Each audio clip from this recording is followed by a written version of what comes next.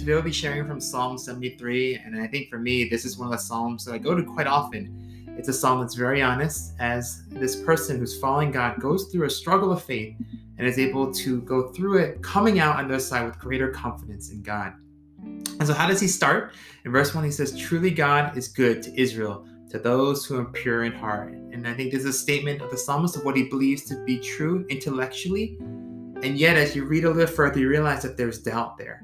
That yes, it's true that God is good to Israel, but at the same time, my feet had almost slipped. My steps nearly slipped because when I look around, I was envious of the arrogant. I saw the prosperity of the wicked. That inside, this is what he feels as he sees the people around him. And so let's unpack this a little bit. What is he feeling? Well, first of all, he looks around at those who are arrogant or wicked. These are people who do not follow God. And these are the descriptions of what their life is like. They have no pangs until death. They see no worries, no concerns. Their bodies are fat and sleek. Nowadays, you're like, whoa, that doesn't sound good. But back then, to be fat was to mean that you have means, that you're able to do whatever you want. You have enough riches. Nowadays, it would be someone who's toned, muscular, handsome. That's the kind of picture of someone that he's describing. These people are not in trouble or stricken. They're comfortable. They have a settled life. And they have so much that they don't even know what to do with it. And that's the kind of life that he sees that they're living. And for him, it's not just the fact that they're doing well, but that they are also blatantly opposed to God. It describes them as having pride and violence. They scoff at God. They say, how can God know? Is there knowledge in the Most High? Yeah, he might be there, but who cares? Speak out against God. Their tongue, quote, struts, living as that they know what's up. And they even in verse 10, turn God's people back to their ways. And this is the picture that he sees around him. And as he's looking at that picture, he's thinking this, right? The dilemma is this. If they are like this, if they are opposed to God, then their life should go poorly, right? And yet, when he looks at them, it's not how it's supposed to be. If you do good to those who trust you, why are those who do not follow you even opposed to living this kind of life? Why do they live a life like that? And this is his struggle as he shouts to God. He says, look at the wicked, God. They're always at ease and they're increasing in their riches. So why? Just a little bit of a side here. Is it true that they are always at ease? Are they always increasing in riches? Well, I think it's hard to say. When we look at people, what we see on the outside might not always be what's going on inside. We know those who are going after riches, there is a sense of emptiness that they perhaps feel. Or maybe when we're feeling bitter, you look at people and you kind of skew yourself towards seeing that one area that you want. But at the same time, it is probably more or less true that people who don't focus on God, who just focus on themselves, they will advance. They will gain riches. They will seem like they're living a life that is doing quite well. And then for this psalmist, what's his life? He looks at his life and this is his claim. He says, man, God, in vain have I kept my heart clean. I've been making sacrifices. I've been struggling with myself. I've been trying to serve, forgoing opportunities, and yet look at my life. It's hard. Things aren't always going well. Sometimes I feel stricken, even rebuked or corrected over the ways that I am, the ways that I fall short. And you can sense this psalmist looking longingly at the wicked, wondering, why don't I just live like they? In vain have I kept my heart pure. And so what does he do with that feeling? What does he do with this dilemma that he's sensing inside? He doesn't speak it just outright because he knows he's connected to people. But at the same time, in verse 16, when he tries to deal with it on his own, he says, when I thought how to understand this, it seemed to be a wearisome task. I can't. Like, this is what I'm feeling. I can't get my way out of it. It's as if he's in a pit and trying to rescue himself from a pit. You can't. And so what does he do? It says he went into the sanctuary of God in verse 17, and then a light bulb turns on. He discerns their end.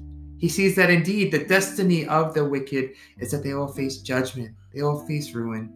All the things that they're going after now, they're not going to last. And in fact, they will do nothing in the face of death. It's only those who follow after God who actually live eternally, who live in a way that they were created. And he comes to this amazing realization that turns right here in 17. And so how does it turn? Again, sanctuary of God. And what does that look like? Some people say the sanctuary of God is the presence of God. Another way to interpret it is the temple of God. So the sanctuary of God for us could be a word of God, could be prayer, where we're coming into the presence of God, allowing his word to tell us how we ought to be, how we ought to see life. But here's the thing, sometimes when we're so full of emotions, it's hard to hear those things. And that's why going into the temple, a place where other people are, where people are worshiping, serving God, speaking truth about God to us, that can reason with us, that's why that's so important. It is then that we are able to talk about what's going on and hear and see the presence of God.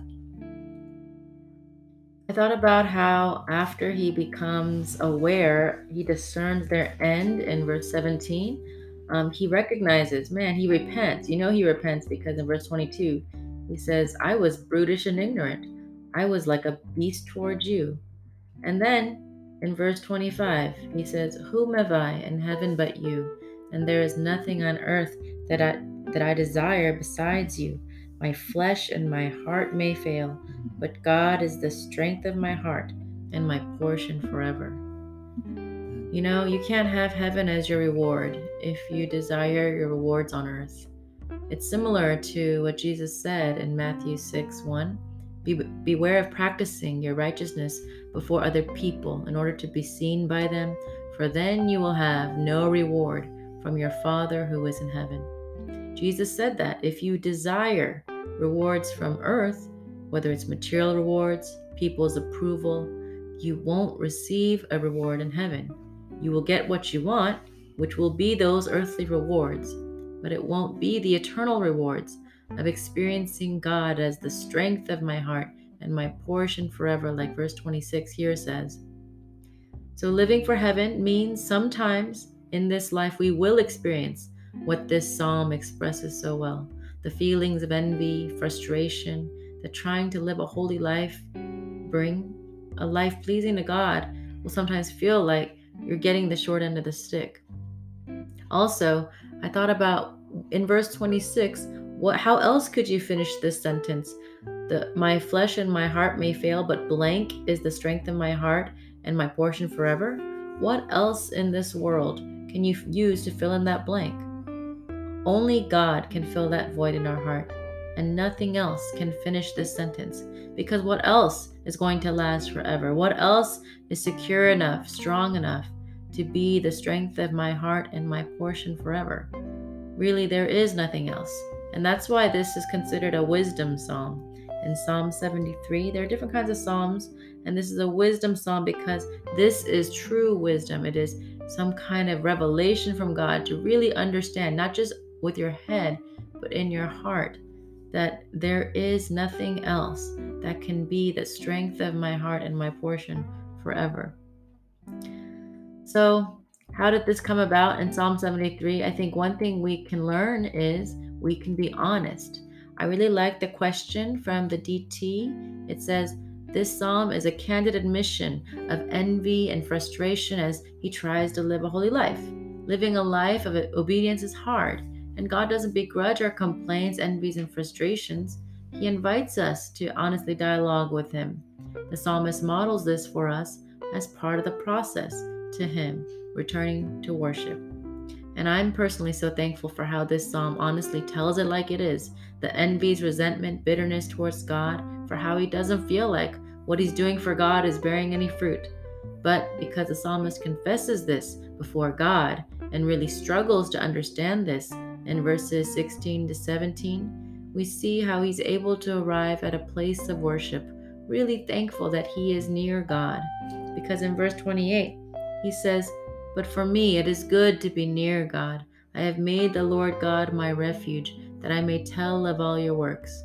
So for all of us here, I wanted to encourage us, don't feel like you have to keep up an image of, I'm okay to be a good Christian. If you have doubts or if you don't like something about your life, then you can pray to God, talk to godly people, and try to understand and discern the wisdom of what Psalm 73 is saying here. All right, that's it for today. Talk to you guys later. Bye.